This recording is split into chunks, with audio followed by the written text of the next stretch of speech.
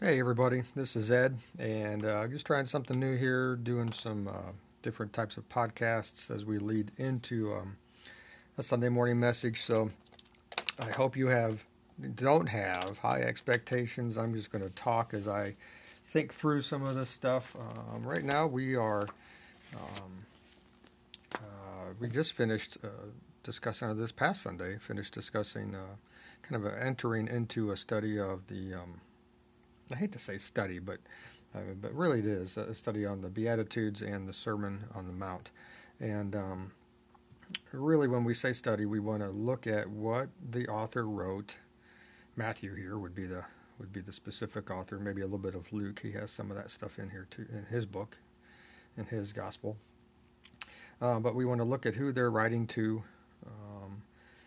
what they're really wanting their readers to hear and see, and to learn. And really, all this comes down to as we study. I think we learn more about how we live day to day, or how Jesus calls us to live day to day. So, two verses I'm going to read right now is Matthew. They're both Matthew 4. It's kind of the lead-in context wise to the Sermon on the Mount. The first Matthew chapter 4, verses 12 through 17. And this in my Bible, it's just titled, this little area here, passage is called Jesus Begins to Preach. And it says this: when Jesus heard that John had been put in prison, that's John the Baptist, he was put in prison by Herod, Jesus returned to Galilee. Leaving Nazareth, that's where he grew up, spent most of his time. Leaving Nazareth, he went and lived in Capernaum. That's on the north shore of Galilee, the Sea of Galilee, which was by the lake in the area of Zebulun and Naphtali, to fulfill what the prophet said through the prophet Isaiah. To fulfill what was said through the prophet Isaiah. Land of Zebulun and land of Naphtali, the way to the sea along the Jordan, Galilee of the Gentiles. The people living in darkness have seen a great light. On those living in the land of the shadow of death, a light has dawned. And so Matthew puts that in. Now I'm going to pause right here just for a second. That little bit from the prophet Isaiah is speaking about Jesus, and Matthew makes the claim that Jesus is the one fulfilling that as he moves from Nazareth to Capernaum. That's where he's going to move his kind of like ministry headquarters. And but Matthew, the book of Matthew, he's writing to a Jewish population who have knowledge of these past scriptures from the Old Testament. We call it the Old Testament. In their day, that was their Bible. And so as they're reading their Old Testament, they're watching this guy Jesus, and as he moves and talks and preaches, they're trying to figure out whether he's the guy all the prophecies we're talking about, and a lot of them were lining it up and saying, this matches perfectly. So that's kind of why we have Matthew putting in the phrase, this was to fulfill. This happened to fulfill. He said this to fulfill. And so Matthew's writing to a Jewish population, and so he's trying to help Jewish people connect the dots. Jewish people also, as we get into the Sermon on the Mount, some tough teaching. What Jesus does is he refers people back to the law of Moses and to perfection in the Garden of Eden. Now, he doesn't say that, but everybody who's hearing that in that time period, they know what he's talking about. So we'll take a lot of time to walk through some of these very hard teachings, but that's a little bit later on. But just so you know, Matthew's a Jewish person writing to a Jewish audience. And so when he says things, we kind of have to change our ears from a 2020 ear to a first century Jewish ear, okay? Now at the end of chapter 4, verse 17, not at the end, but at the end of that little passage there, it says this: from that time on, from Jesus moved to Capernaum, from that time on Jesus began to preach, repent, and this is a quote, repent for the kingdom of heaven is near. Repent, for the kingdom of heaven is near. And that is huge. Matthew wants to emphasize that to his Jewish readers, that this is a major change in what they would call a covenant. Okay, repent, for the kingdom of heaven is near. So Jesus is calling people to do one thing. He's calling them to do one thing. He's saying to repent. Now, what repentance is just realizing that you're in sin and you can't do anything about it. You're far from God because of sin. We're all in that spot. We're all in that spot. So repentance is just saying, we can't do this on our own. Somebody outside of humanity has to come in and change this because we can't. But repentance is realizing that we have sinned and pulling way back from that, changing our behavior. Okay. But repent, for the kingdom of heaven is near. This is the kingdom issue we were talking about on Sunday, the kingdom. If I go just a little bit further in chapter 4, this is 4 verse 23. In between the two passages I'm reading here, when Jesus starts picking up disciples and having them follow him. But in verse 23 it says this: Jesus went through Galilee, teaching in their synagogues, preaching the good news of the kingdom. There we have that again. This is significant. It's a big change. He's preaching the good news of the kingdom and healing every disease and sickness among the people. News about him spread all over Syria, and people brought to him all who were ill with various diseases, those suffering pain, severe pain, the demon-possessed, those having seizures, and the paralyzed, and he healed them.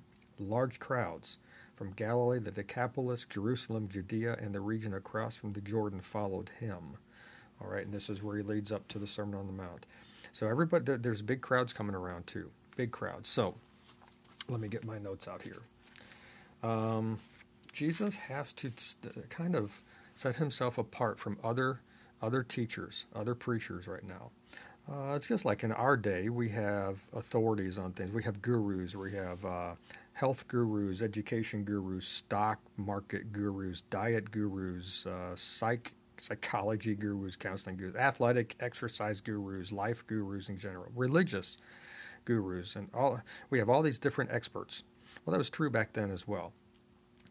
But people then, the people following him, a lot of them were Jewish. Some probably were not. Some people were probably maybe following other gods, goddesses, okay, little g gods and goddesses. And so they're interested in what he's saying because he's speaking. If you ever go to read a book and you go to the last page to see how it ends, if we go to the last part of the Sermon on the Mount, we see that people considered his teaching, even though it was very tough, they considered him one who was speaking with authority. And this is big. We have on the front end of this, he's doing all these miracles. And it's just not for the wow effect. The miracles, certainly he loves people and he wants to see them healthy again.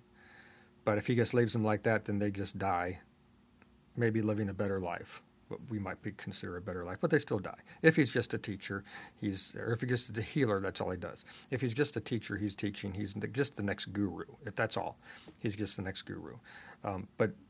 But now they notice there's something different. He's teaching with authority. And so what we have is leading up to the Sermon on the Mount is people are starting to notice that this guy isn't just the next guy. He has authority over sickness, over physical ailments, over demon possession. And back then, I believe this, but in today's world we see this differently. But they fully believed in demon possession, and he was taking hold of other authorities as well.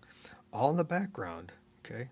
All in the background of him teaching and doing these things, there's religious leaders, Jewish leaders, the priests, Sadducees, Pharisees, and they're watching him and they're seeing what he says, because as we walk through the Sermon on the Mount and then further into Matthew, we find that these guys are the ones who see their authority lessening and Jesus' authority getting greater.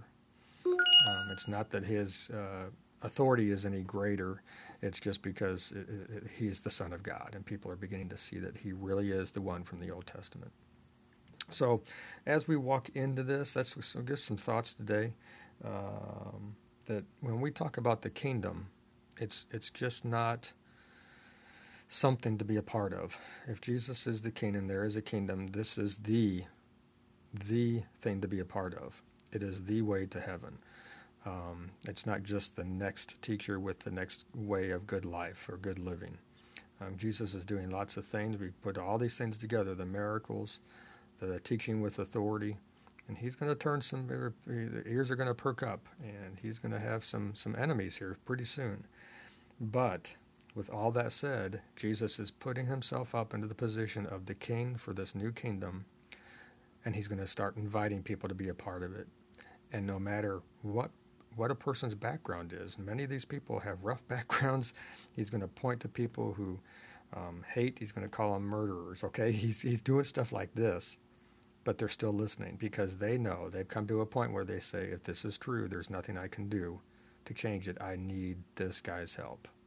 And that's where the point where Jesus wants all of us to come to, where we realize, we've messed up. But if we want into the kingdom and we want other people to come in, we need to point them to not just the next good teacher. We need to point them to the Son of God, and that's Jesus Christ. All right?